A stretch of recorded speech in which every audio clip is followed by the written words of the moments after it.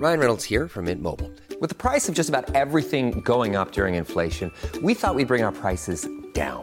So to help us, we brought in a reverse auctioneer, which is apparently a thing.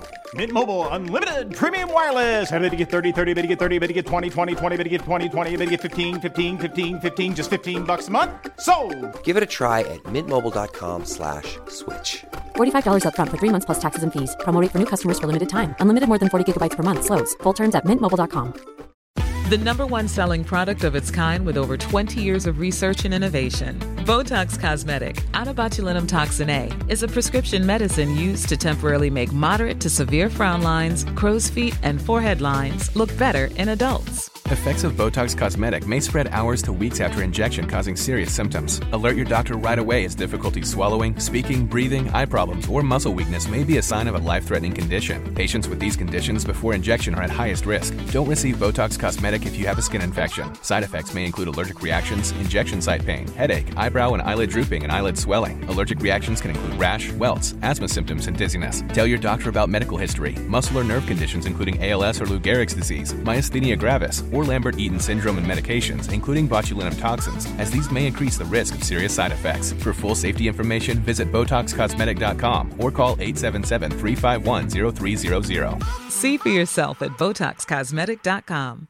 Ryan Reynolds here from Mint Mobile. With the price of just about everything going up during inflation, we thought we'd bring our prices down.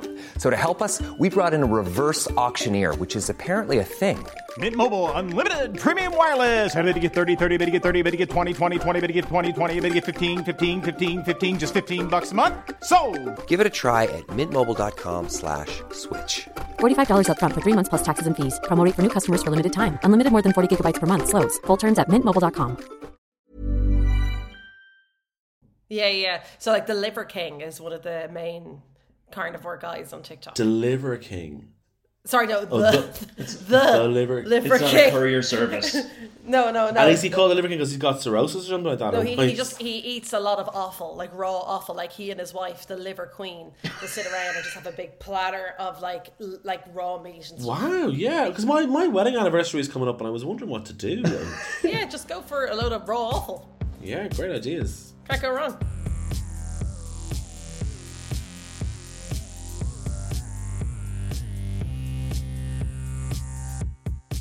Hello and welcome to Legitimate Likes, the podcast where we take a look at some of humanity's most popular fascinations and we try to work out, are they really worthy of the hype? They may be likes, but are they legitimate likes?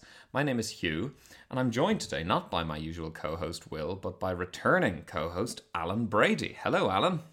Hello, Hugh. I'm kind of a little upset that you didn't call me fan favourite. I feel like that's the kind of status I was aiming for. I was hoping for... Well, okay, maybe, yeah. I mean, anything to bring David Kenny down to peg. As we've established previously, the only reason I ever had any interest in being on this podcast was to get one in the eye of David Kenny, who I think has now been on it 5 times, has he, or 6? Well, it's funny because we had a little pool between the regular co-hosts as to how long it would take for you to bring up David Kenny, and it turns out that my guess of minus 5 seconds is correct. Yeah. Oh, yeah, absolutely. Oh, no. I mean, look...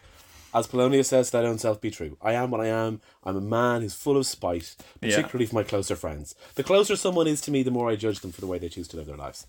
Yeah. So, yeah. Last time you directed a lot of spite towards Will as well, and I can't help noticing he's not here. I mean, look, some people are saying I bested him. That is what some people are saying. I don't know who these people are.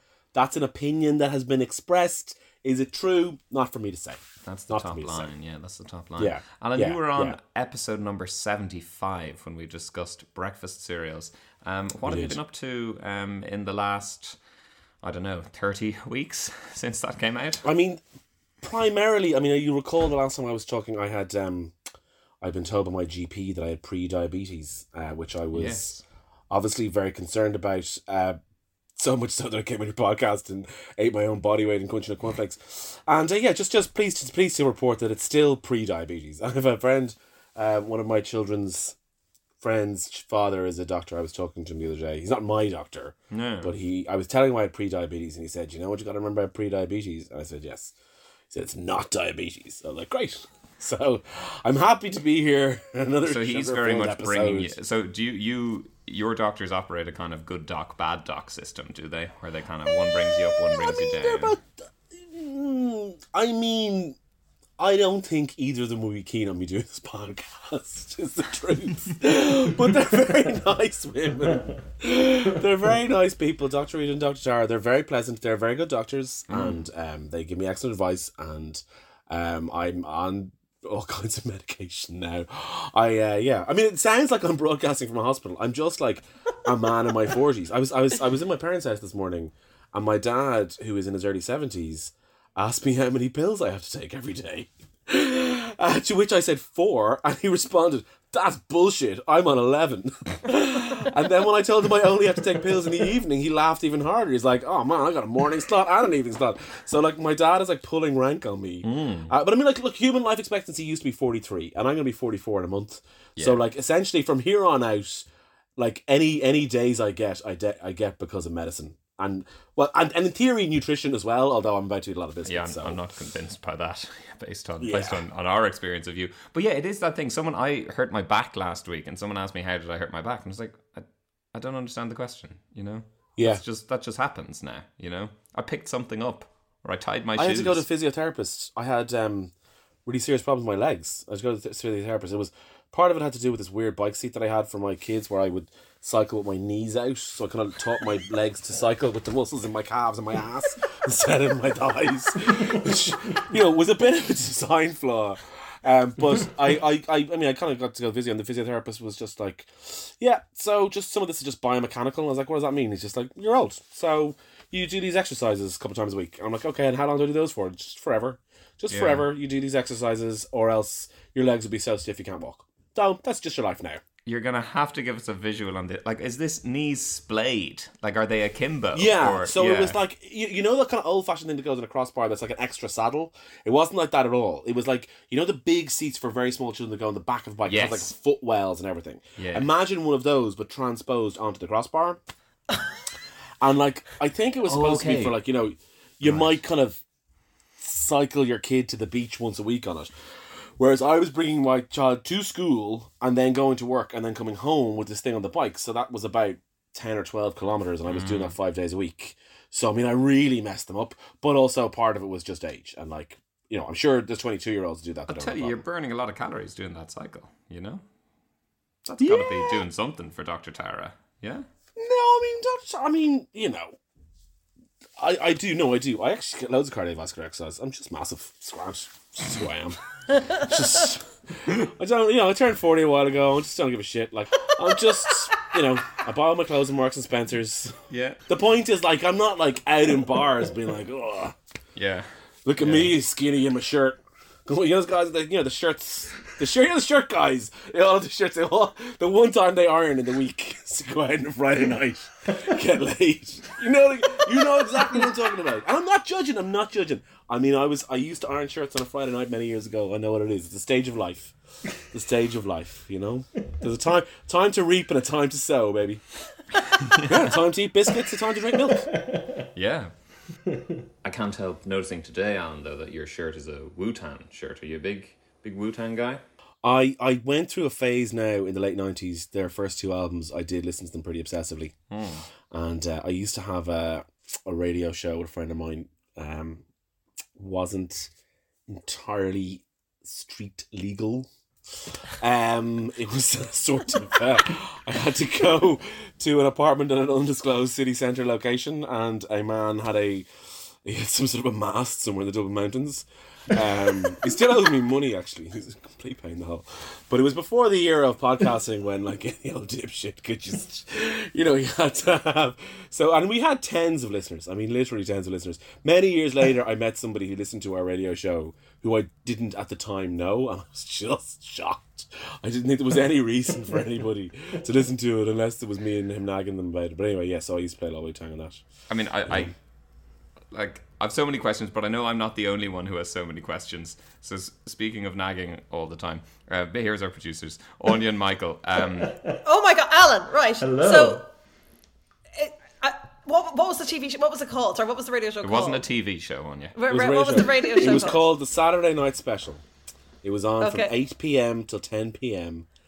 on Jazz FM. Prime time. It was prime time. Was it talk radio or both? It was like, it was a music, it was a radio, it was a pirate radio station around the turn of the century, which is a phrase I always like using because people always think that you mean when the 19th century became the 20th century, even though it's been 23 years. We're like a quarter into this century.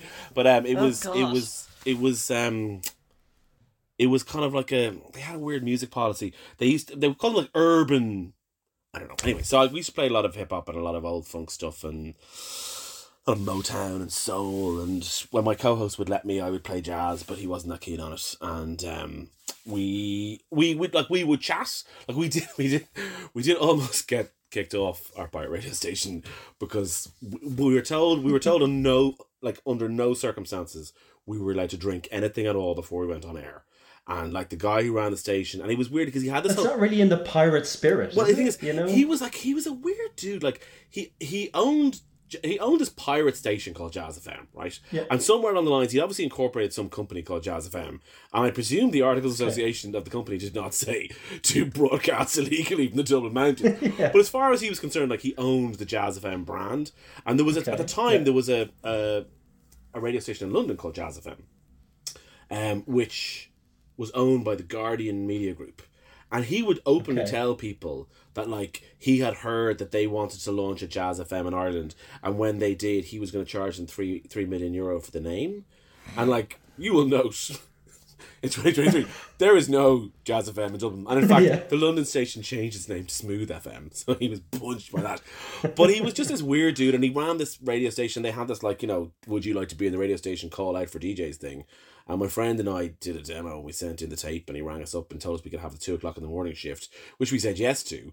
But then somebody pulled out, and we got 8:00 on a Saturday night. And we just, we were mates, and we used to chat. And one time we went for 2 beers before we went on. And I said something about his mother, and somebody rang in to complain. And I'm like, "What are you doing? This isn't Radio 1. I can go to the Broadcasting Authority. We are literally hiding from the Broadcasting Authority."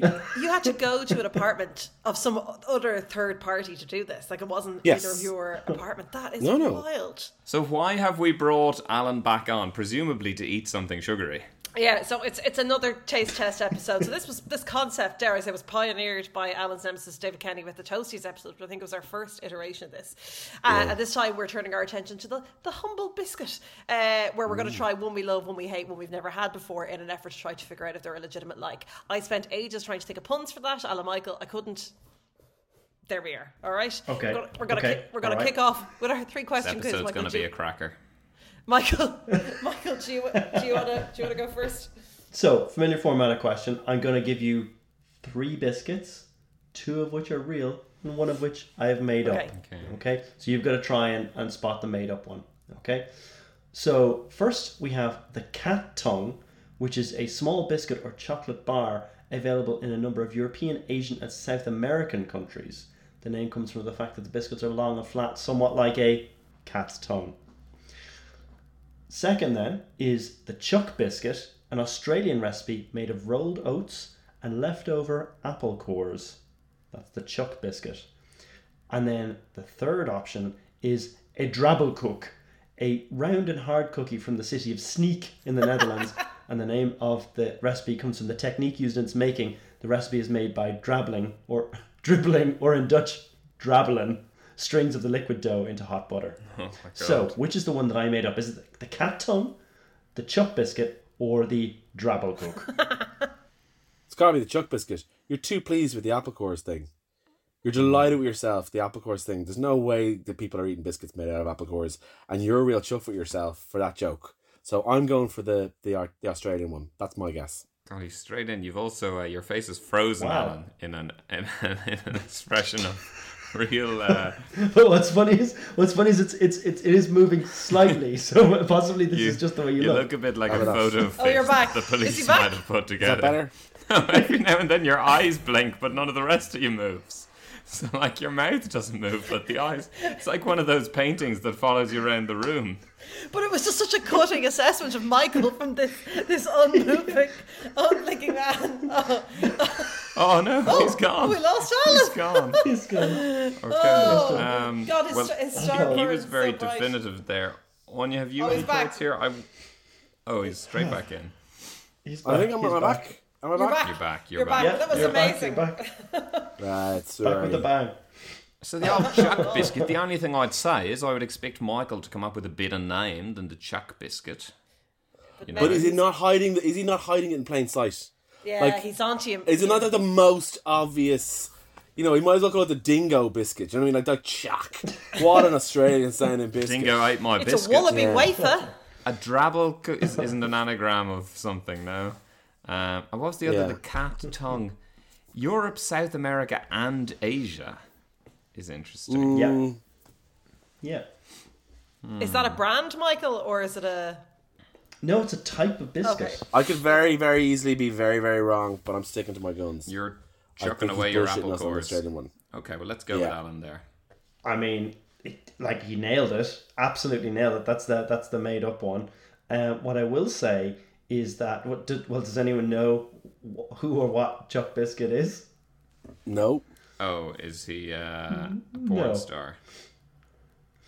Chuck Biscuits, who was born in 1965, is a Canadian drummer best known for his work in several punk rock bands, including DOA, Black Flag, The Circle Jerks, and then Danzig. Wow. So a real person. So maybe we'll lay off his name, okay? You know? Have a bit of respect, All guys. the best to Chuck. Yeah. I've only ever heard of one of those bands. Biscuit. Yeah, well, okay. We'll lay off his name and his career then, I Did guess. you play them on your Jazz FM? The Saturday special. No. Sunday special? Saturday Night Special. Saturday Night Special is a 22 caliber pistol that was very popular with pimps in New York City in the 1970s and 80s. And you just felt a certain natural affinity. That's why we Well, there decided was to name actually it after that. there was Alan was putting a story out that the New York pimps wanted to set up a 22 caliber pistol in Dublin, and then he would be able to sell the name Saturday Night Exactly. for $3 million. Exactly. I was gonna be in the money. My second question is a bit of a real Michael one, to be honest. What is the world's best-selling biscuit? Ooh. By brand, the branded name. Well, I mean, so the one that jumps to mind straight away is a digestive for me. What else have you got? You've got ginger nuts, I guess, to some extent. You've got anything that goes more complicated with marshmallows and things. Does it include things with chocolate on them? Oh, I'd say it would, actually Like, it is a does, Kit Kat a biscuit, for example? Great Or is question. Kit Kat a bar? I know. Great question. No. I feel like before we can answer this question, we've got to really set the jurisdictional parameters, you know? Yeah. Well, I mean, for example, the Penguin bar is a biscuit. Yeah. The purple snack, arguably a biscuit. Club Milk is definitely a biscuit, A though. 2-fingered Kit Kat biscuit, 4 fingers is just a snack. I think these belong in the chocolate bars episode, which listeners can go back and listen to. To be honest, there might be as will probably come up later. There have been major decisions on what is and isn't a biscuit, but I think I think we should be answering this in the proper spirit, which is things that are biscuits. I think if it's a biscuit, the expectation is you're going to eat more than one of them in a single sitting. You know, whereas at a bar, you're going to eat one and that's it. Speak for yourself, dickhead. You think I got pre-diabetes with that fucking attitude? No way. I'm wondering, like, globally, right? Like, you know those like kind of what they call lotus biscuits? They're huge in Belgium. Oh, they're so delicious. You know, there's things like that like I can't remember ever having a digestive in Spain, but like I've gotten a cup of coffee in Spain and had a little kind of digestivo. A little lotus biscuit beside it or something like that. I'm just thinking globally. Yeah, are we being too parochial thinking about? You're on the right digestives? track, Alan. Those little coffee biscuits. No, it's not. Or is it Oreos or something like that? Oh, Alan's got it. It's the Oreo. It's the world's. Is it Oreos? Well, you think about it as well, though. I mean, they are absolutely everywhere. And did you know that the Oreo is actually the second iteration? It was a knockoff of another brand. Do you know what the original type of Oreo was? It's still on the go in the States, I think. Or I'd say whoever this is raging. It's just like, I invented. He's just propping up a bar somewhere, being like, Oreo. I'll tell you about Oreos. It's the Hydrox biscuit, and I think sometimes you'll randomly hear Americans talk about them, but that was the original version, and then Oreo was a new. He called it the Hydrox. Branding is everything there, right? That sounds like that stuff you got to drink before you have a colonoscopy. The Hydrox. It does, yeah. Come on. I know. Like, he's let himself down with the name there. That is not an appetizing sounding name. So my last question is, I'm going to give you 3 celebrity biscuit facts, 2 of which are real, 1 of which I have made up. Okay? Okay. Snoop Dogg's cookery book, From Crook to Cook, includes a recipe for peanut butter chocolate chip cookies. My second fact, Tom Cruise is a huge fan of Nice biscuits and was often seen nibbling on them between takes on Top Gun Maverick. And my third fact, George Harrison and John Lennon once had a big fight because Yoko took some of George Harrison's digestives. Wow. You've done well there. You've done well. And you know what? We've picked here because I was trying to think like which would Anya want, but Anya loves Snoop. She loved Top Gun Maverick, and she's a Beatles fan as well, and could be trying to draw me in there as well. So yeah, she's. I mean, she's got a better poker face than Michael does. You know what I mean? Like, it was pretty obvious from Michael's tone which one he made up. It was because he like barely choked back the snigger. But it's a chuck biscuit. And which one have I made? We'll see who gets this one. But my instinct is the Maverick. I don't feel as confident about this one, Hugh, but I'm going to throw my logic past you here, right? Like, Snoop Dogg definitely has a cookbook. I'm sure he has a cookbook. There's no way. He does. He's definitely good at getting paid. He has a cooking show as well. Yeah, cooking show. He's on ads for Just Eat. Like, and it's not like it's a mad biscuit. No. It's not like Snoop Dogg has a recipe for some sort of incredibly complicated thing you'd see on the final of Bake Off. You know, like that's very believable. Yeah. And then, like, by the end, as I understand it, I fundamentally don't give a shit about the Beatles in a way that people get very upset about, but I don't care. But as I understand it, by the end, like, the other 3, Yoko could have like donated large amounts of money to charity or saved a drowning child, and the other 3 would have been like, fucking Yoko, stay to her. So like, it's very believable that George and John had a big fight over anything to do with Yoko. Whereas like Tom Cruise is like, he's like a 60-year-old, he's 61 in like 2 weeks. And he is in like extraordinary physical condition. And the idea that dude is eating any amount of biscuits just doesn't seem that likely. And he also, as well, famously, he also eats all his own biscuits when he does films. Listen, I would lean towards the Beatles one being made up, but you're 2 for 2 so far, Alan, so I'm going to go with you. You're dead right. Tom Cruise is not a huge fan of these biscuits. But Snoop Dogg does have a cookbook, you're dead right, From Crook to Cook. And George Harrison and John Lennon did have an enormous fight. Yoko at one point during recording padded over to George Harrison's box of biscuits, took one, and George Harrison said, "That bitch." And what else do I have here? It said, "That bitch, she's just taken one of my biscuits." Could we give it to us as George, please? That bitch. I can't do this. She's just taken one of my biscuits. No, I can't do it. And Lennon started shouting back at him. So there was, big row. And that was during, they were recording, what were they recording in 1969, Hugh? Abbey Road or Let It Be. Yeah, I think it was Abbey Road. It was during the recording of Abbey Road. So they're also completely off their box on drugs at the time as well. It doesn't make people super 69 was a time, certainly, when John was doing a certain amount of heroin, which probably didn't help. Right. But yeah. I mean, I guess it would be weird if one of us had our spouses just sort of padding around now. Eating biscuits. Yeah, my biscuits. Yeah. If your husband walked into my room right now and took some of the biscuits that I have, actually, that'd be lovely. I'd love to see him. I can't be honest. I mean, I have so many biscuits in this bag. Like, it would just seem so mean-spirited not to give Yoko Ono a biscuit. Any passerby a biscuit. Like, it's just hard to imagine. Like, Yoko honestly, Ono there must be 200 biscuits in this bag. Okay, don't be so scabby. So biscuits. So we're gonna do. Michael, do you want to do One We Love first? Yeah, let's do it. Yeah. Okay, Hugh, do you want to go first? Yeah, now what I would say is, so I'm in Kerry, okay? I drove to Kerry yesterday, and I'd forgotten we were doing this episode, okay?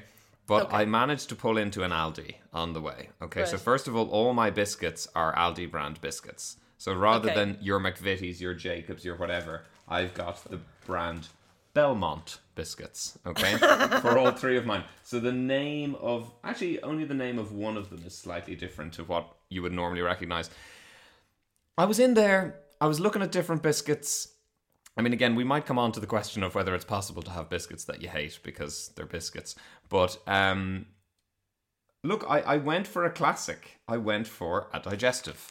Of course you did. So, yeah, I did. And do you know what? Again, there was the option for a chocolate digestive. I thought about hobnobs as well, although in there they were called, like, oatsums. And I was kind of... I'd go either way. But yeah, I went for the digestive. And the digestive it's a very satisfying biscuit, you know? It's a great choice, Hugh. It's a great choice. I'm gonna take it out. Respect I this. I just like everything about them. Do you remember though, when we were younger, you used to be able to get blue digestives as well, which were a slightly more savoury biscuit, and you'd eat them with cheese and things like that. They were a sort of grown up digestive, yeah. Sorry, were they in a blue packet or the biscuit itself was blue? No, blue packet. Yeah, I was like, sorry, what? I think when digestives were originally made, they were medicinal. Yeah. Like it's because they had sodium bicarbonate but in also, them, I think. as well, yeah. like, like when you open a new biscuit, pack right? of digestives, as I just have, you know, the crunch on a new digestive. It's true for a lot of biscuits, I guess. But and you know, I sort of said, like, I don't want to eat a load of biscuits tonight. I thought I'll have one each of these. But I mean, there's no way I'm not going to have multiple digestives here now tonight as we go through this episode. Yeah. I will say they are not quite up to the standard of a McVitie's digestive. They're very close, but just a little bit missing, I feel. But originally, I don't know, biscuits come from sea biscuits, which were originally a thing that you brought to sea. So they travelled well. So biscuits used to not be sweet, and they were like packaged hard to be tack used, biscuits, yeah. To be used as like military rations. And I want to ask you a question. I'm sorry, I have a burning question. I feel like you have just indicated a level of knowledge on you that suggests to me that you are the person who will be able to answer this question. Okay. So, like, lay it on me. Obviously, here we call them biscuits. You know, from the French, cooked twice. Biscuit. By cuit. Yeah. My grandfather was obsessed with telling everybody that all the time. And in North America, they call them cookies. But they have a thing called biscuits in America. They call them biscuits and gravy. Yeah.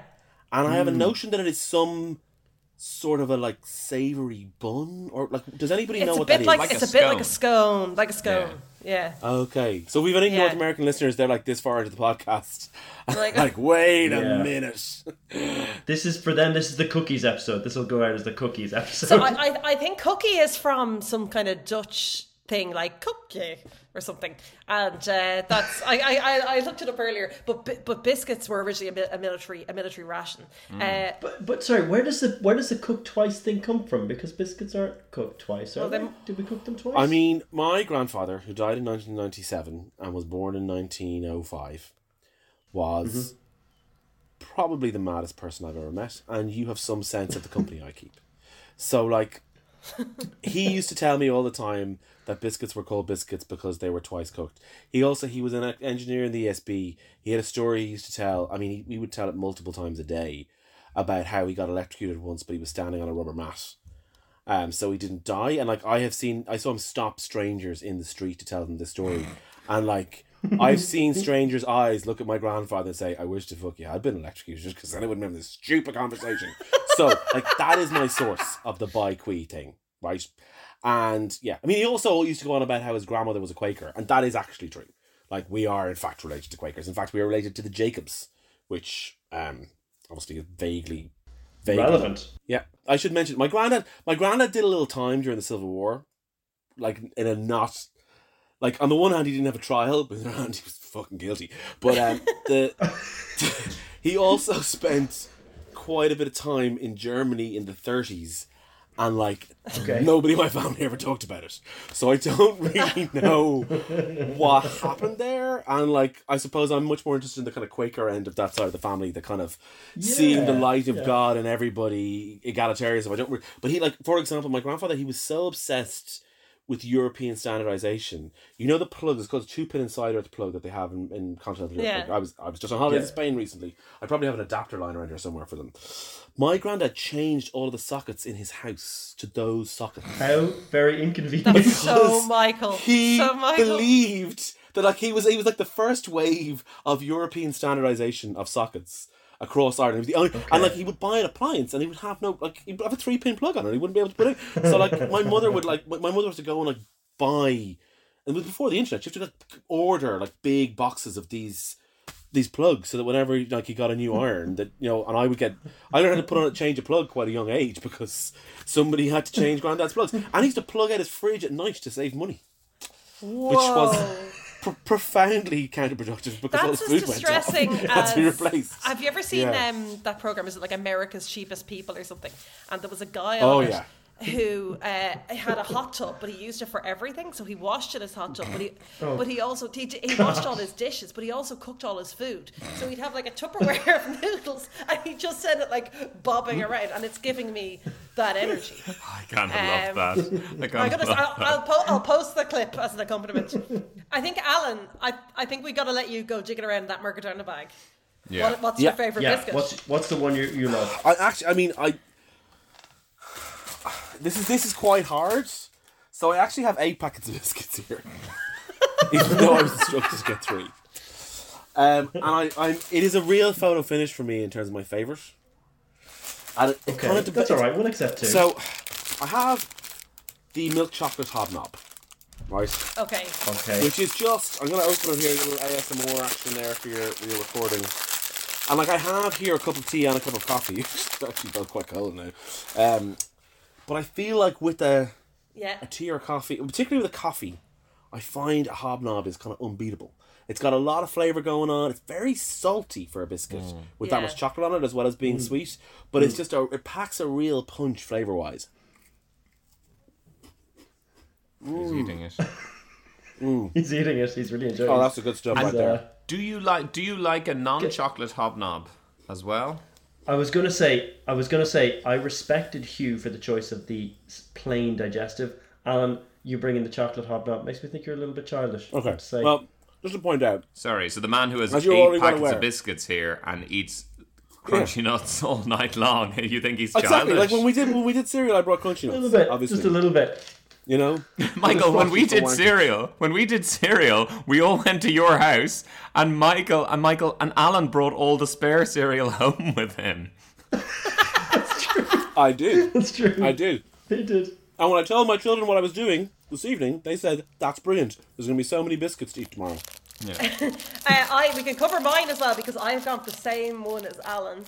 I also bought the chocolate hobnob. I totally agree with Alan. I think it's a premium biscuit, and because it's got the oaty, it kind of almost feels health food adjacent. Oh yeah, I think I used to occasionally crumble normal hobnobs into like sort of yogurt and berries and pretend it was a healthy granola.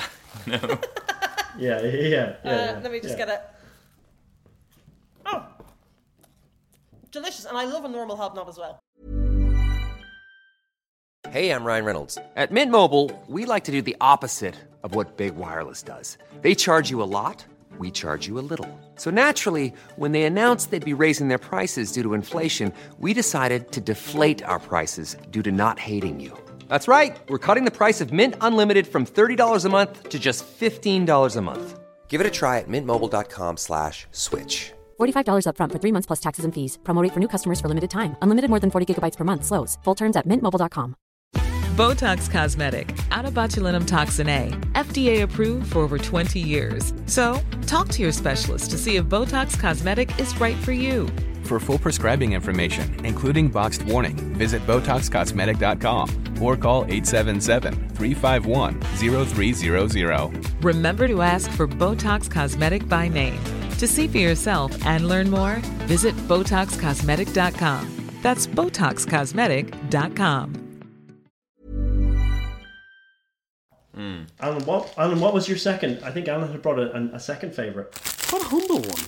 But I have very, very happy memories of consuming them in my grandmother's house when I was a child. Not the grandmother who was married to the crazy grandfather. This woman was actually very solid and lovely woman.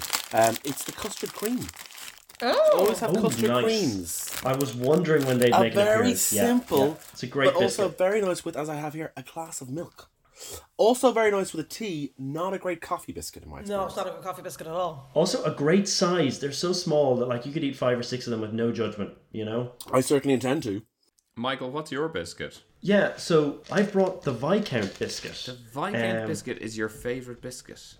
I think it is, Hugh. I think it is. It's between that and the Jaffa Cake. I have to say, I thought the Jaffa Cake would all have been represented at this stage. A couple of things I like about it. Mint and dark chocolate. That's your favourite biscuit? Excellent. Mint and dark chocolate is such a dreadful combination. Like, neither of those things is nice. People just pretend they're nice. No, they're lovely. They're lovely. But it's not just the mint and dark chocolate. There's a lovely crunchy biscuit in the middle of this. And also, it takes itself seriously. Like, look at the size of this pack, guys. There are 7 biscuits in there, you know? And they're all individually wrapped. So that's terrible. I think it's a respectable biscuit for any occasion. 7 biscuits in a pack is appalling.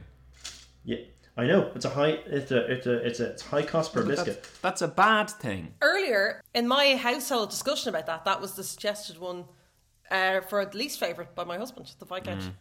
Oh no! So for anyone who doesn't know what these are, it is a puck of biscuit with a little wafer of mint sort of paste on top of it, entirely surrounded in dark chocolate. Delicious, really delicious. I love it. It kind of is the you of biscuits. Thanks very much. No. Alan, the Viscount. Now. It sounds like you're calling him the Viscount. Alan, the Viscount. No, I don't.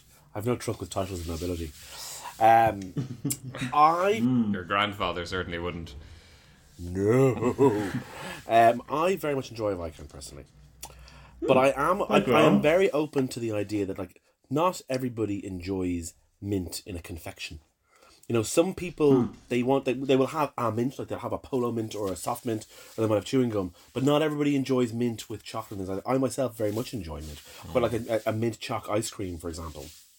And so there's a thing you can get in Lidl that's a bit like a Magnum, but it's a kind of a knockoff Magnum. It's got mint in it, and Dale Farm do one called a Rapture, which is a very similar idea, and I'm very fond of those. But I am also, it's a bit like, you know, people who are kind of, they want to be into the Smiths, but just Morrissey's voice drives them mental. You know, the people who are just, they're a bit like that. You know, and I feel like just mint is not for everyone. Like, I have 2 children. One of them really enjoys a mint situation. One of them really does not. It's more, though, Michael, that you've got the entire range of biscuits before you, and that's what you take. You know, like that's what upsets me. I'd eat a Viscount. Great biscuit.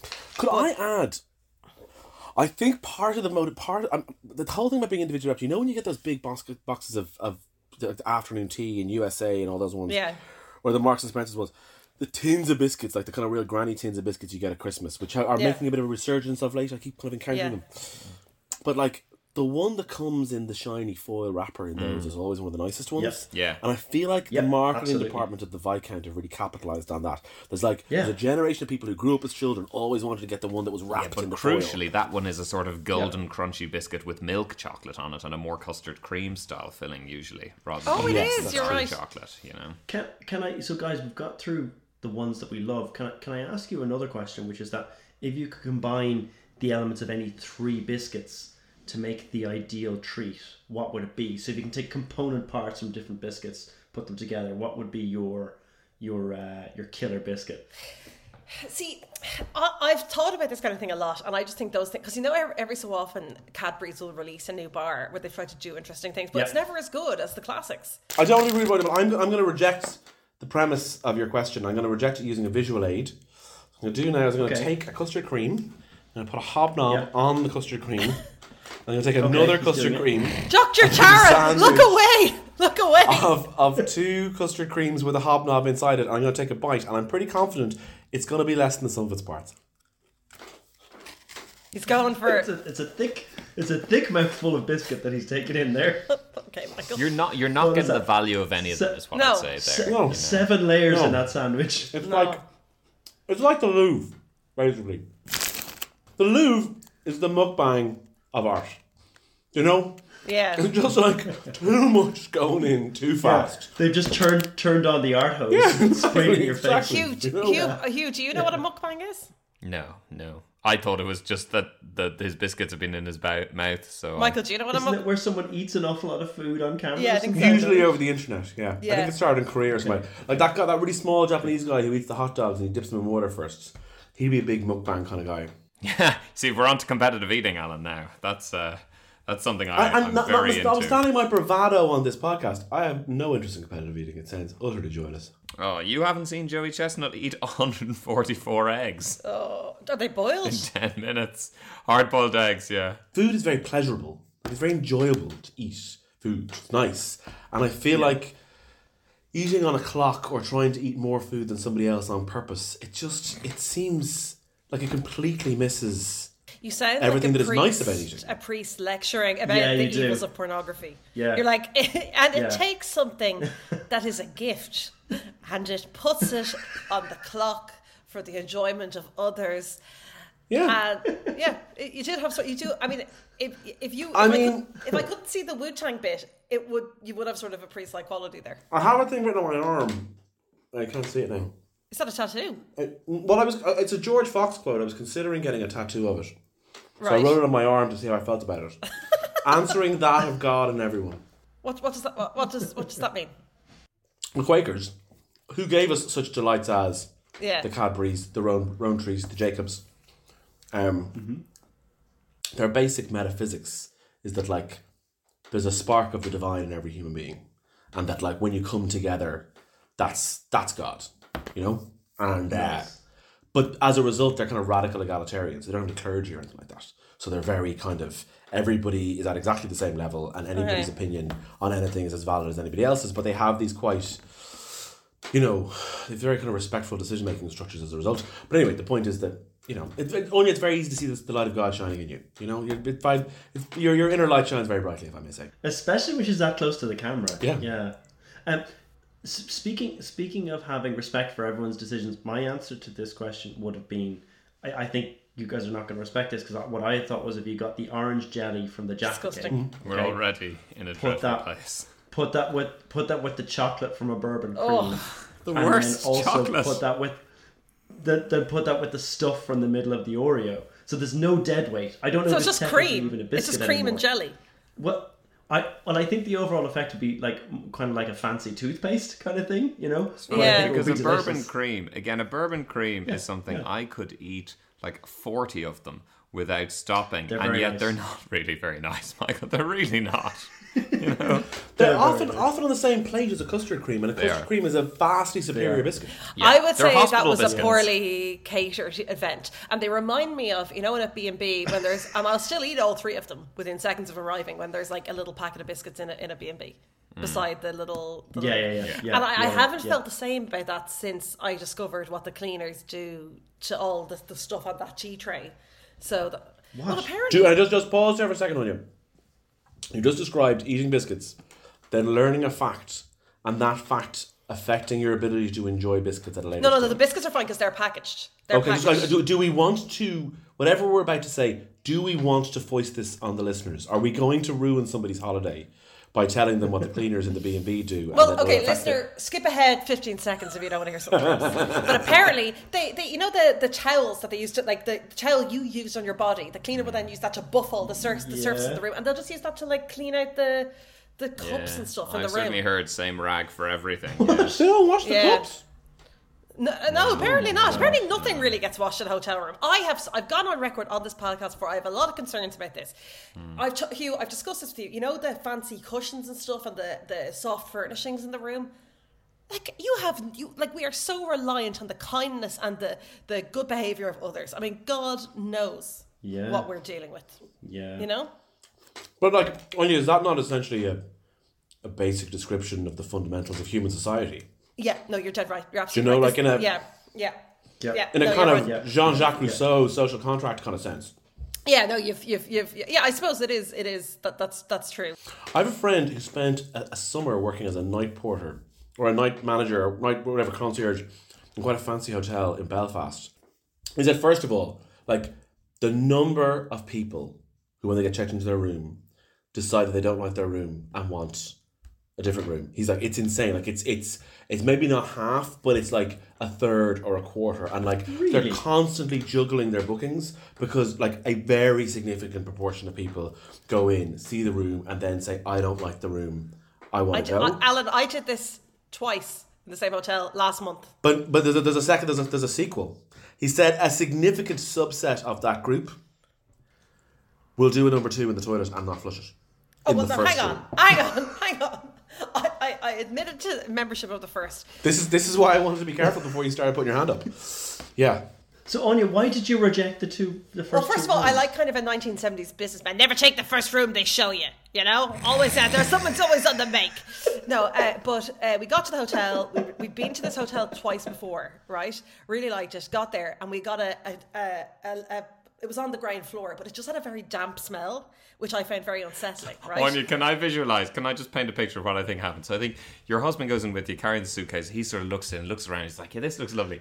You stroll in behind him, right? Looking like a 20s gangster, okay? Right. Cigar, hat, long coat. First of all, you don't touch anything with your... In fact, your hands, your arms aren't even in your sleeves. Your coat is just around, right? You don't touch anything with your hands. You just push doors open with your foot. And you're like, no, this will not do. Is that, yeah? No, this won't do.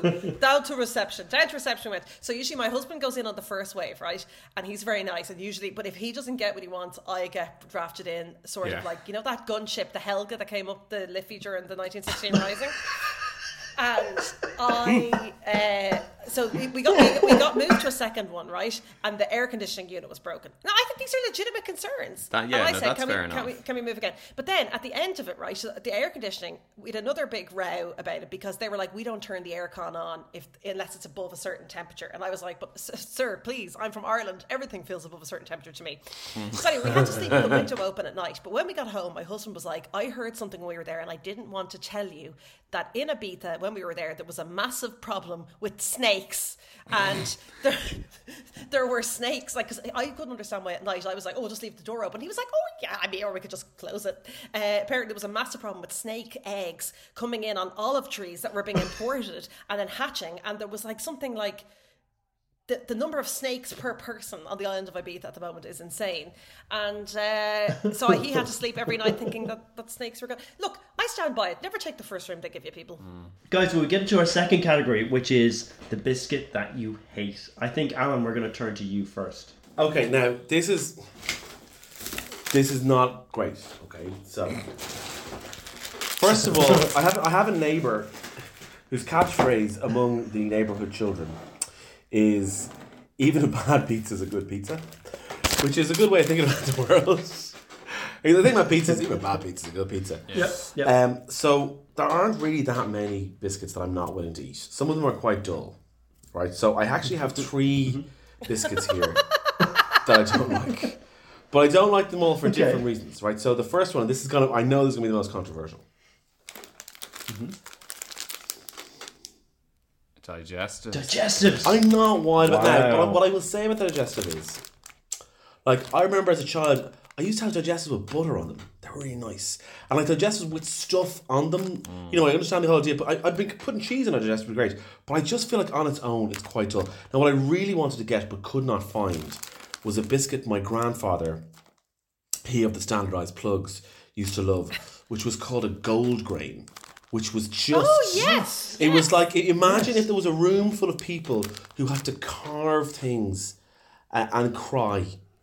And then you got all the tears and the sawdust and put them together into a biscuit. That's what it was like. It was like toil and tears. It was grim. And it was the only biscuit ever at my granddad's house. I'm in this fucking man's house, changes goddamn plugs. I want a snack. And all he's got is these stupid gold grain biscuits. But he's got a stack of newspapers from 1965, but he won't buy decent biscuits.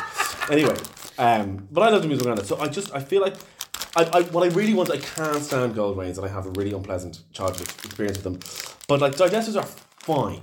Like they're grand, but like with other stuff on, like they can be very nice with peanut butter on them. Oh. Like Nutella is very nice on a digestive, and actually, honestly, just a little bit of butter. But I feel like on its own, is not. I mean, again, so then the other one I have is the Polo. That's an outrageous call. Which is just.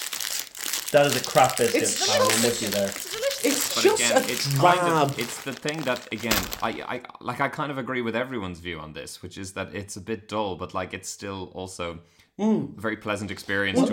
Can you just explain what that is? Because I think the Polo, I don't know how widespread the Polo is geographically. What actually is a Polo biscuit? It's kind of got coconut flavour. It's like if a rich tea was trying to pretend it was shortbread, but failing. Yeah. And it had some coconut flavour in it. That's the best way I can describe it. So it's like, it's a drier, it's in the rich tea family, but it's drier as coconut. With a hint of coconut. Yeah, I'm just like, I'll have a little sip of coffee. It's got with got a nice ripple though on the top, which I like. Nice texture, a little dimpled centre. It's too dry, and it's like, I also haven't wild about a Viennese whirl, which I appreciate isn't a biscuit. But yeah, in the absence of what I wanted was the boring biscuit. But I also have a quite a controversial third hated biscuit. Okay, you are eating all of them as we go, which I appreciate your commitment. I didn't need a digestive because my wife really likes digestive. I'm not going to open this packet and get them all stale. Like she'll eat them at some point. My last one, it's a little political, is. It is. Bear with me. I'll explain how it's political. Okay. It is called a pink and white. Oh. Oh yes. Okay.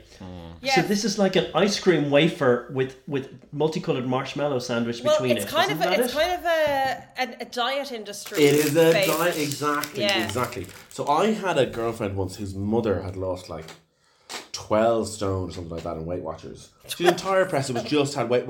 And the thing, like, when I was talking about why I don't like mukbangs and things like that, or mukbangs, like, it's a pretend biscuit. Like, it is, it's not even real marshmallow. And kind of rubbery. Yeah, it's foam. It's foam. It's like, it looks like a toy. Yeah, it's like eating looks like a toy foam biscuit and really bland wafer. It's not nice, right? Yeah. So it's a pretend biscuit to make fat people feel bad about themselves. Like, it's part of a whole world of like moralizing about food and moralizing about weight. And like, I'm a big enough guy. You know what I don't need? I don't need skinny people to tell me I'm fat. Do you know what? I already know that. And like every time I walk out the door or turn on the television or look at the internet, I am reminded that the world thinks being fat is terrible. And when like skinny people are like, oh, would you ever get back into running? I'm like, fuck off. Leave me alone. I know exactly what body I'm living in. I am the one living in it all day, every day.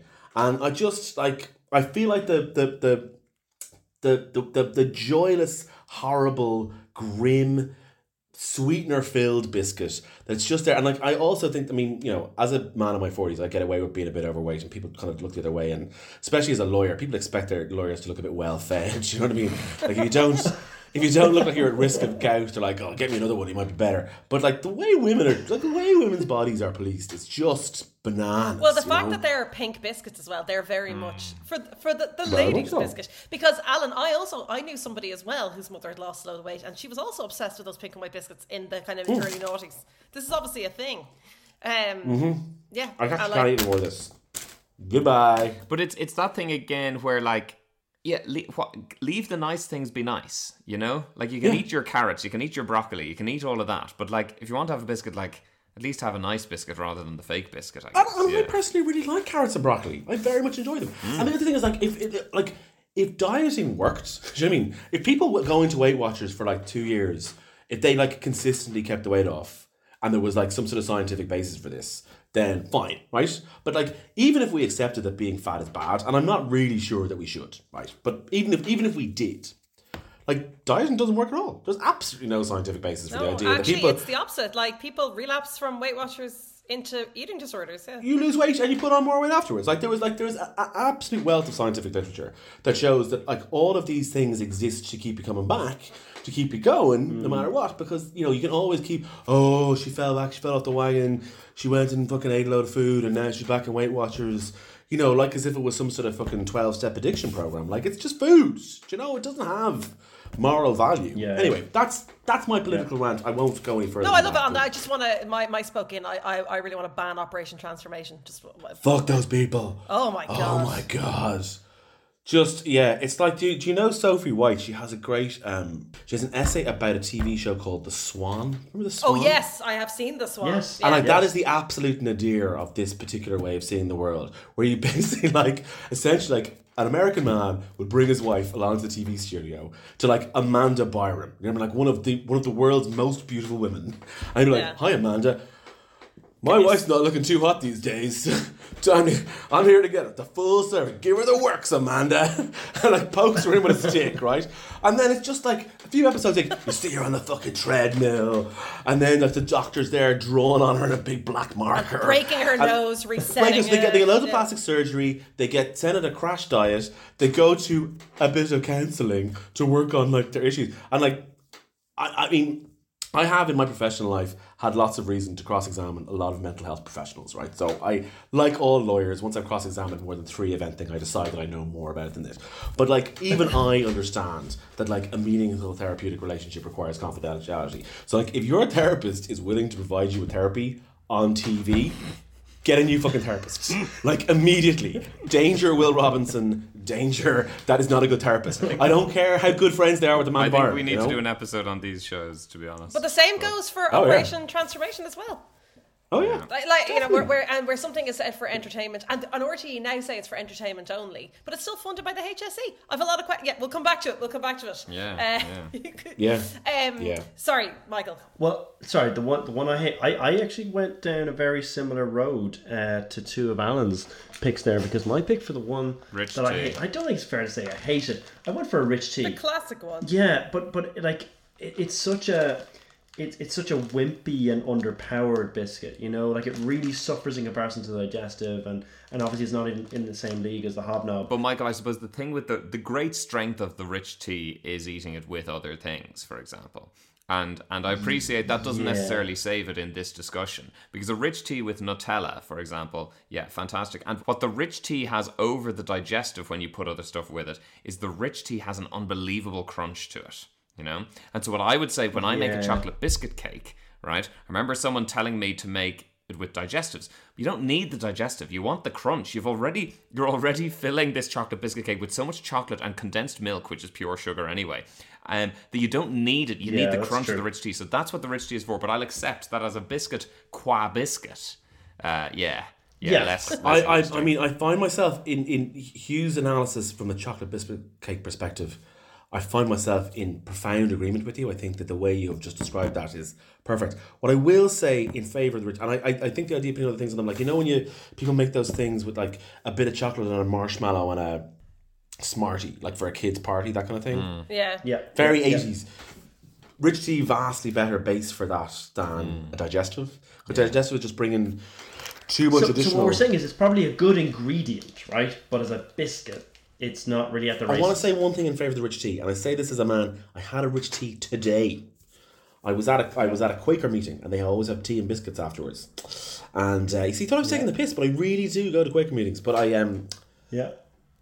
had a rich tea with a cup of tea, and it was really delicious. And I feel like, in fairness to the makers of rich tea, I mean, the clue is in the name. Like, it's written right there on the pack. Like, what beverage should you have this with? Have it with tea. It is for having with tea. There's something sort of like a restrained elegance to the rich tea, I would say. It's not trying to be anything it's not. So for my least favourite, I have brought the bourbon.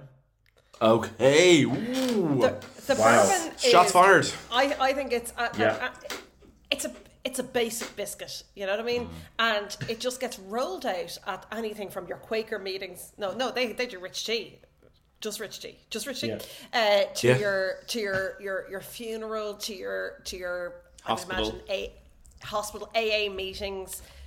B&B tea station. Blood donation clinic. It's the everyman biscuit, but I think it pretends to be something it's not. It's just digestive in a little dress. You know what I mean? And I'll have a taste. Can I ask you a question? I couldn't disagree with you more. I think they're delicious. Just before Michael comes in and says whatever flim flam crap he wants to say, can I just ask Anya, if I understand your logic correctly, and I think I agree with this, is the problem with the bourbon not so much that it is in and of itself quite a limited biscuit? It's the delusions of grandeur. Yes. It's that it presents itself as though it's going to be up there with the hobnob, but actually it's like, look at my layers. I've got 3 layers. I've a creamy middle. But what flavour is it? Is it meant to be? It doesn't really have a flavour. Yeah, I'd agree. So it's not chocolatey. It's like a memory of chocolate. Yeah. So Michael, should we turn to ones that we've never had? Hugh has one that he hates, right? Oh, sorry. I'm sorry. Yeah, and I'm going to annoy Michael with this. Okay. No, Viscount, is it? You're not taking the dreadful Jaffa cake. Hugh, that's insanity. They are. Oh my god. That's crazy. Jaffa cakes are amazing. Hugh, do your listeners know where you live? Like, you are in deep shit. First of all, you've got the dark chocolate. Which is a bad start. You've got the not very nice sponge. And then you've got, an orangey jelly inside, which I just don't need. And To be honest, it's so long since I've had a Jaffa cake. And again, I'm going to eat this and it's probably going to be reasonably tasty because it's a biscuit or a cake. But, Anya, are you with me on this? No? I don't like them. I only think there's a certain interesting anthropological thing about the way that the jelly kind of peels off the sponge. No, I mean, I'm eating it now and you're like, this is a waste of a biscuit that I could be eating. Yeah, and you've polished it off. The nicest thing is that you can take biscuit. only, as you say, you can. So what I would do is I'd eat the entire sponge first, then you put the jelly that's covered in chocolate into your mouth, and you can entirely clean the jelly and be left with like this little disc of jelly in the mouth. It's amazing. No, I don't like it. It's not. It's like a little kind of Eucharist-size orange lozenge that you just put on your tongue and allow it melt into your palate. Is. Oh yeah, it's delightful. I think I'd rather have the Eucharist though, to be honest. I quite like a Jaffa cake myself. I'm very fond of them. My children enjoy them. But I'm honestly I feel like people who like Jaffa cakes, I mean, they really fucking like them. Yeah. And I feel like you've kind of, I just have this image of like angry villagers with like torches and Alan, pitchforks if you've coming listened for to you. the Toasty episode, I've already alienated a lot of people. You know, in fact, if you listen to any episode, I feel I've alienated a lot of people. But yeah, but Alan, that's kind of the thing. It's almost like, oh my god, Jaffa cakes. It's like, what? Just come on, nah. I think because they came in that little kind of cellophane, sexy little sleeve, they were sort of like the Viscount. They had a certain something extra, you know. I've got 23 left. 23, and I'm not going to eat any more of them. I'm not. You can drop them into my gaff. My kids will polish them off, you know, bother. 52 grams of sugar per 100 grams. That is outrageous. 52. And it doesn't even taste nice. Yeah, 52. The pink and whites, the diet biscuits. Oh, I'm just making sure I'm reading this correctly. Yeah, per 100 grams. But they're so light. They're so light. I mean, how many would you have to eat? yeah. Like the individual one is... Yeah, well, 38.3 grams of sugar. Yeah, but I mean, if you're only eating a tiny amount of it. But then, like, per mallow, it's 5 grams of sugar per not even per biscuit. They don't even call them biscuits. Maybe that's a con for biscuits, that of all the sweet snacks, they have the most bad stuff in them that maybe Yeah, well, I think it's one of those things where, and I think we've discussed this before on you, that like just go and eat a dairy milk, you know, like a dairy milk isn't doing you that much damage, you know, whereas if you're eating... I think biscuits kind of masquerade as like, I'm just the little friend that arrives at the cheese station, whereas maybe it would be better. But then I don't want to police people's food either. But you know, for me, I'm very suspicious of them. Guys, we have two of the three categories out of the way, so we're rounding the horn on this episode. Well, we get on to our final category, which is one that I have never tried before. Anya. Okay, so I have gone for the Elite Chocolate Polo. Okay. I mean, first of all, very nice branding here. So this is no, I was thinking Chocolate Kimberley. Chocolate Polo, sorry, go on. Chocolate Polo. So this is a Polo biscuit, which we discussed is kind of a golden coconut biscuit. But this is fully enrobed in milk chocolate. Okay, so correct chocolate first of all. And does it have any kind of creamy filling or that, or is it just chocolate? No, it's just and it's melting in my hand. It's a little puck of a biscuit. I'd say that's delicious. It's absolutely gorgeous. Nice crunch with some milk chocolate around it. But the dryness problem that I had earlier presumably is remedied by the milk chocolate. Yeah, and with a glass of milk, delicious. My only problem is this is not a summer biscuit. This is a winter biscuit. Do you know what I mean? Yes, I see where you're going. You know, I'd be happy to revisit these in due course, but for the day that's in it. You know the Chocolate Kimberley that the Elite Jacobs people do? And they recently started to do one where the mallow bit in the middle is chocolate flavoured marshmallow rather than... I think that's too much. And that's too much. You're wrong. It's amazing. Is it? It's amazing. I was on the phone to a work colleague recently and I had just had... She rang me and I just had my first bite of my first one of these. And she asked me how I was and I was just gushing. I was like, I'm amazing. I've just tasted the most delicious biscuit ever. And she was ringing me about some incredibly grim thing to do with our job. But I was so gushing, and she was so, like, she works in Cork. She was actually so... I think she thought I'd gone completely insane. So I sent her a packet of the biscuits with a very polite cover letter on headed paper. And she's a convert now. She's on board. Hugh, what was the one that you've never tried before? Well, I'm pretty sure I've never tried this before. So I again have the Belmont version of it, which is called a jammy cartwheel. But is that a wagon wheel, yeah? That's a wagon wheel. I've seen one. So I've never had a wagon wheel. Wagon wheel is a great biscuit. I'm kind of surprised it hasn't come up yet. Great biscuit. Is it a biscuit? It's a whole I thought it lunch. was in the bar family. It's a horrible biscuit. And have you got the one with the jam or without the jam, Hugh? That's an important Biscuit distinction. filled with mallow and jam and covered with chocolate flavoured coating. So a wagon wheel is what? It's 2 biscuits with jam and marshmallow in the middle, and then. Enrobed in a. But the jam is But it's a optional. So the large, red ones have no it's jam. a large biscuit. Yeah. It's the size of. It's a It's wagon sort of the wheel. diameter of a coffee mug kind A of wagon thing. wheel. It's a good biscuit. It's not a good biscuit. good biscuit. Oh, it's not a good Michael, biscuit. they're not nice. What I like No. about the They're wagon not wheel nice. is you can really, because it's so big, you could feel your teeth kind of pushing through the various layers of the So- biscuit. You know when you've hit the mallow. I can't taste the jam. It's a chocolate flavoured coating. The biscuit isn't nice. I'm not going to finish this. That is as bad as it gets for a biscuit. Yeah. As we said, Yeah. harsh. They're not worth it. Of course you like them, Michael. Alan, what have you brought? Okay, so I actually have 3 of this as well. 3 types of biscuits you've never tried before. I couldn't decide. Well, the thing is, there's one that I wasn't sure if I'd never tried before. I'm pretty sure I haven't. It's but my son told me this morning, we were again at the Quakers a while ago, and he said that he had got them, but it's called a raspberry cream, and it's like it's the same vibe as a custard cream, but it's a raspberry filling. So my son insists that he has had these recently at an event that I was also at, and the idea that we were both eating biscuits and not, but then there would have been a vast array of biscuits at this particular time. I've definitely had these before. I mean, it looks exactly like a custard cream. It's just the little line in the middle is pink instead of being yellow. But My prediction as Alan crunches into it is that he's obviously going to enjoy it because it's a biscuit with a creamy filling. But when you're used to a custard cream and you get that instead, I think he's not going to like it as much as a custard cream. It's ironically like getting a custard donut instead of a jam donut.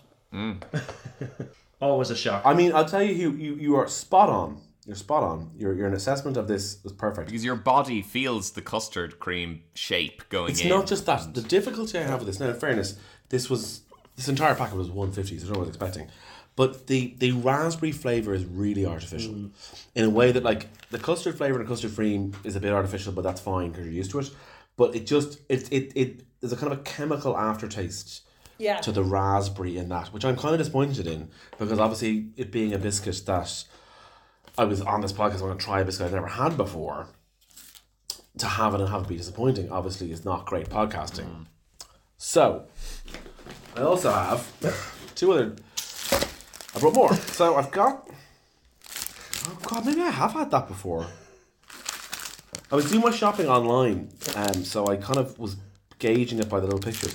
So this is a thing called a Fox's Fabulous Chocolatey Milk Chocolate Round. Oh, these are delicious. Oh, You've done well here. Oh, This is a treat. But I think do these show up? They show up in boxes. In the tin. in the tins of biscuits. Yes. Sorry. Yes. So actually, they're the layer, delicious. the thickness of the chocolate on those. Yeah, and the crunch of the biscuit. oh, this is great stuff. Oh yeah. I mean the chocolate to biscuit ratio here is fit for an emperor, I have to say. It's really something. I think this is the winner of the episode. Yeah, it's a great biscuit. Yeah, I think it could It's a great be. biscuit. I think it Yeah. could be. Although Yeah. we've got to see what his third is. The third one is a thing called, just to bring it full circle, a golden Oreo. Oh yeah. I Okay. think- Very nice. I haven't have had before, had these. but looking at it, it looks like Oreos are trying to break into the custard cream market. Yeah. Yeah. You see what I mean? Like the outside is kind of the same colour as the custard cream. It's kind of a light. Yep. So when you say biscuit, you know, not mentioning flavour, it's the colour you would expect. It's kind of a light kind of beigey yellow. It's got this, you know, it looks like a round custard It cream. looks like with somebody Oreo bleached branding. an Oreo. Yes, exactly. It's like an albino Oreo. Yes. How the marketing department left that one on the table, I don't know. But anyway, Albanorio. He's a former Prime Minister of Australia, isn't he? Alan, I'm gonna try and guess what you're thinking here, because from previous experience, the thing that's nice about the Oreo is the dark taste of the cookie and then the sweet taste of the inside. This is just sweet, sweet, sweet. All layers are sweet, and it's a bit much. This from a man who pitched the Jaffa Cake goo toothpaste. Earlier.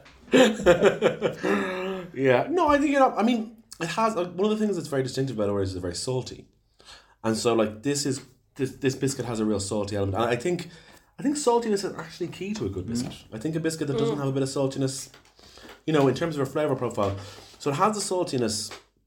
It is quite sweet, but it just, fundamentally, it just feels like an overdone, slightly small custard cream. Yeah. Like, it is perfectly nice. If I was offered one again, I would certainly have it. But my concern is, like, this, I mean, I can't recall, but I mean, I think this massive packet of Tesco own brand custard creams probably cost about 65p or 65 cents, and I'm sure this packet of golden Oreos, limited edition, whatever they're called, probably about £3. So, you know, and that's 400 grams. I mean, just, they're fine, but like, talking a big game. Kind of. Yeah. Price point is wrong. Yeah. I would like to ask a question. Yes. I'm conscious we've gotten this far without discussing dunking biscuits in hot beverages. Yes. Which seems to me to be something that now, I am not a fan of this. But my rationale is not because of the effect it has on the biscuit, which is often quite right. My rationale is I have a great love of the last gulp of a cup of tea or a cup of coffee. Yeah. Just the last big kind of mouthful. And if you dunk biscuits in it, that is full of biscuit grease. Yeah. And it really undermines the finishing off of the hot beverage. Alan, Michael is sort of sociopathically nodding along. Michael, when did you last have a cup of tea or coffee, would you say?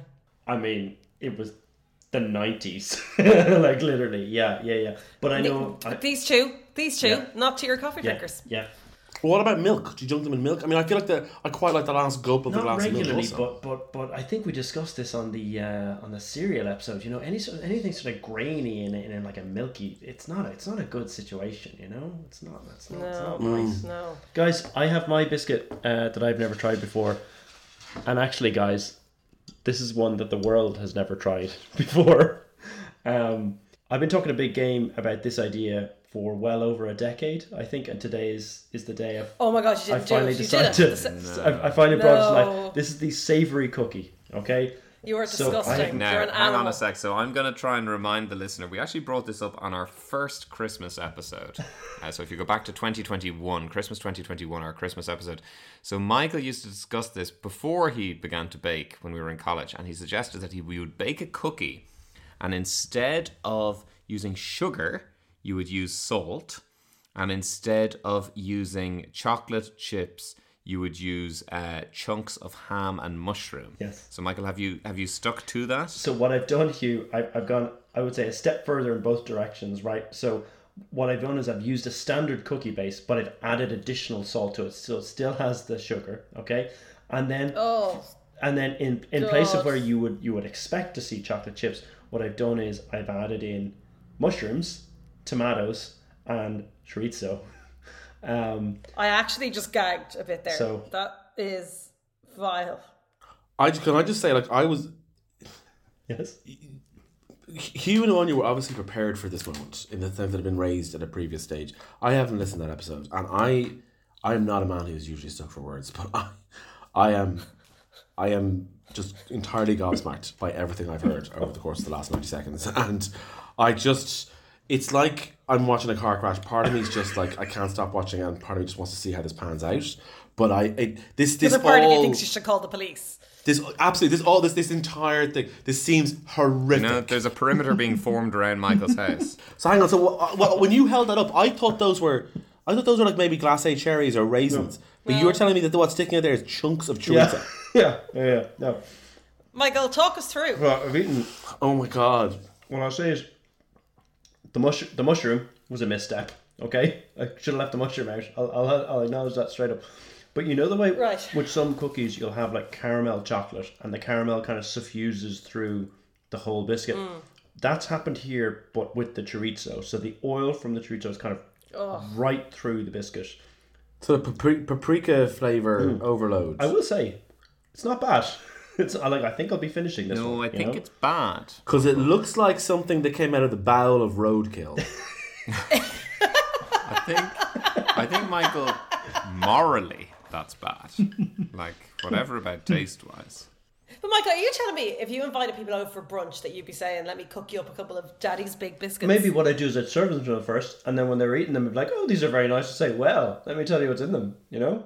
I think you'd know, though, because it tastes strongly of chorizo. There's a problem with the link of your logic there, Michael. The bit where they eat it and say, this is very nice. That's not going to happen. Yeah. That is a fantasy on your part. No, the mushroom's gone badly wrong. Did you just make a batch of one of these? No, I've got a few of them here. Oh, God. And what? Oh, my God. What are you going to do with them? Oh, Michael. Post them to your enemies. As you would a bag of human feces. There you can see tomato and chorizo and mushroom all on display there. There's a mushroom. And Michael, what kind of mushroom did you use? Did you use like a dried mushroom, like a ceps, or did you use a button mushroom? Button mushroom. Yeah, diced it up, good and small. That must be so wet. It is. It's not good. Yeah, it's quite cold. But Michael, did you?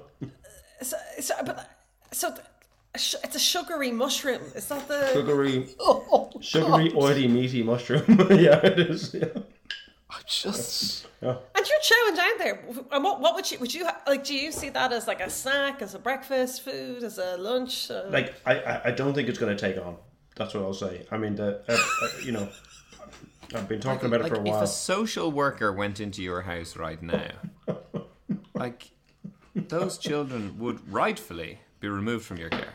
Oh, absolutely. Well, like Michael, I've worked in various jobs where at various points I've had the discussion about the standards that are held by TUSLA as to cases in which they will take action.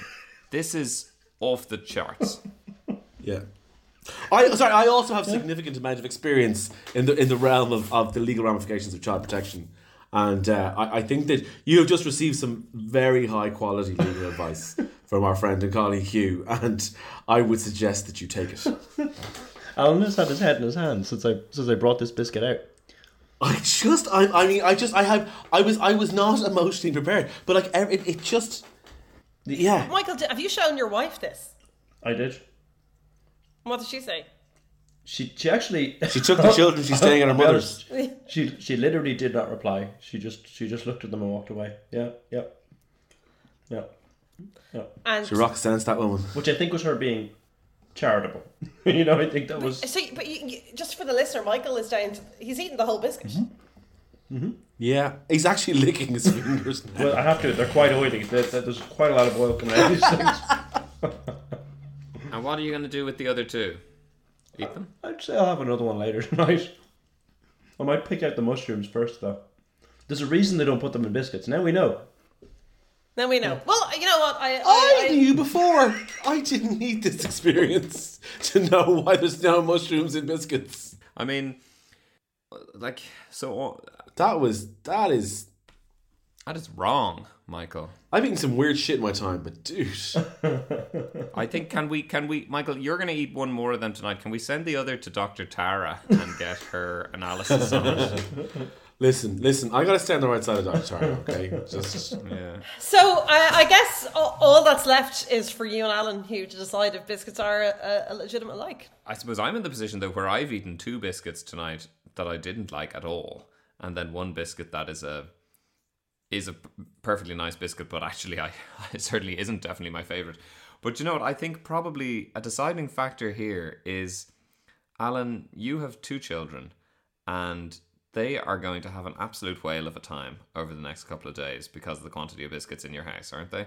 If any of them get to them. I think so. I mean, like, I'm sure the suspense is killing everybody about which way a man who likes biscuits so much that he had to buy 8 packets when he was asked to buy 3. Which way I'm going to vote on this, including the one that I had the rant about diet culture with. So yeah, I'm fairly in the tank for biscuits. I think they're very legitimate. Like, now I wasn't aware of the very limited amount of tea and coffee drinkers on this podcast until very recently, and I do feel like my great love of biscuits, and I do love a biscuit, it's very wrapped up in tea and coffee drinking. Okay. And so, or also cold glass of milk, which I have also enjoyed this evening. So I'm kind of interested to know, like, I don't think I would like biscuits as much as I do, and I like them a great deal, and I'm fully voting in favour of them being legitimate like. But I'm interested to know, Hugh and Michael, like, in your enjoyment of biscuits, do you just, like, balls it out solo, or do you have a kind of... like, would you have like a red lemonade or something? You know what I mean? Like, what do you... What do you have with your biscuits? Would you travel back to 1993 is what we're asking. What are you doing here? Well, first of all, you see, I don't really drink anything other than water. Right. But that's all right. I mean, no, I'm happy having a biscuit on its own. To be honest, I don't eat very many biscuits these days. I don't buy very many biscuits. I do eat biscuits that I make myself. So I relatively frequently would make a shortbread or a chocolate chip cookie, or I make ginger biscuits quite a lot now. But yeah, just in terms of my own trauma, can you just assure me that you don't put mushrooms in any of this? Because I just need... No. I make biscuits, not crimes against humanity. Not items that feature in the European Convention of Human Rights. Right. But yeah, I'm just happy eating a biscuit on its own. And I mean, I think, it's tempting to say that if Will was here, he'd say, biscuits are propping up the capitalist agenda. Or he might say something about how it's bad to eat them. But I think Will had a legitimate, if flawed, argument against breakfast cereals, which is about the whole idea of marketing them as being healthy.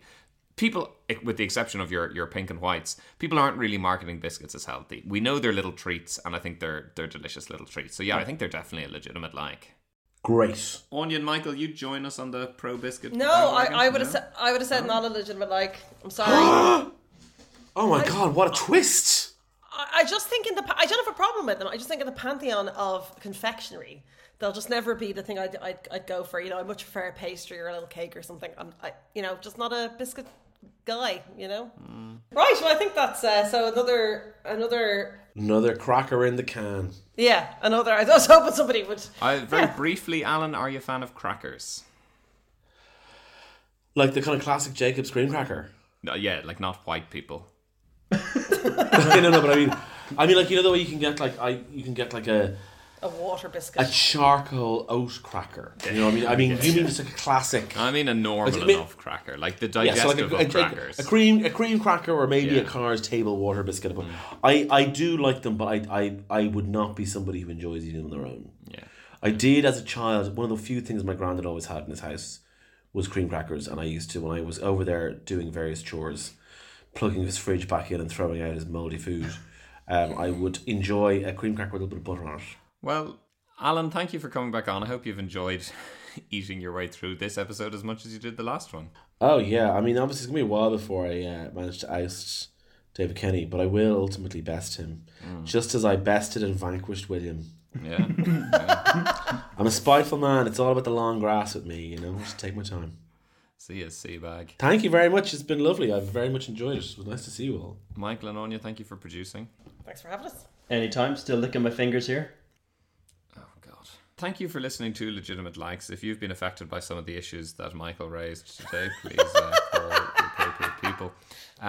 Please follow and subscribe to us wherever you listen to your podcast. Please rate and review us as well. Please recommend us to your friends in case they haven't heard the podcast yet. And please get in touch with us on Twitter and on Instagram @LegitimateLikes. And also go back and listen to episode 75 if you want to hear Alan eating cereal with us. So until the next time, goodbye. Bye. Goodbye. See you, wafer.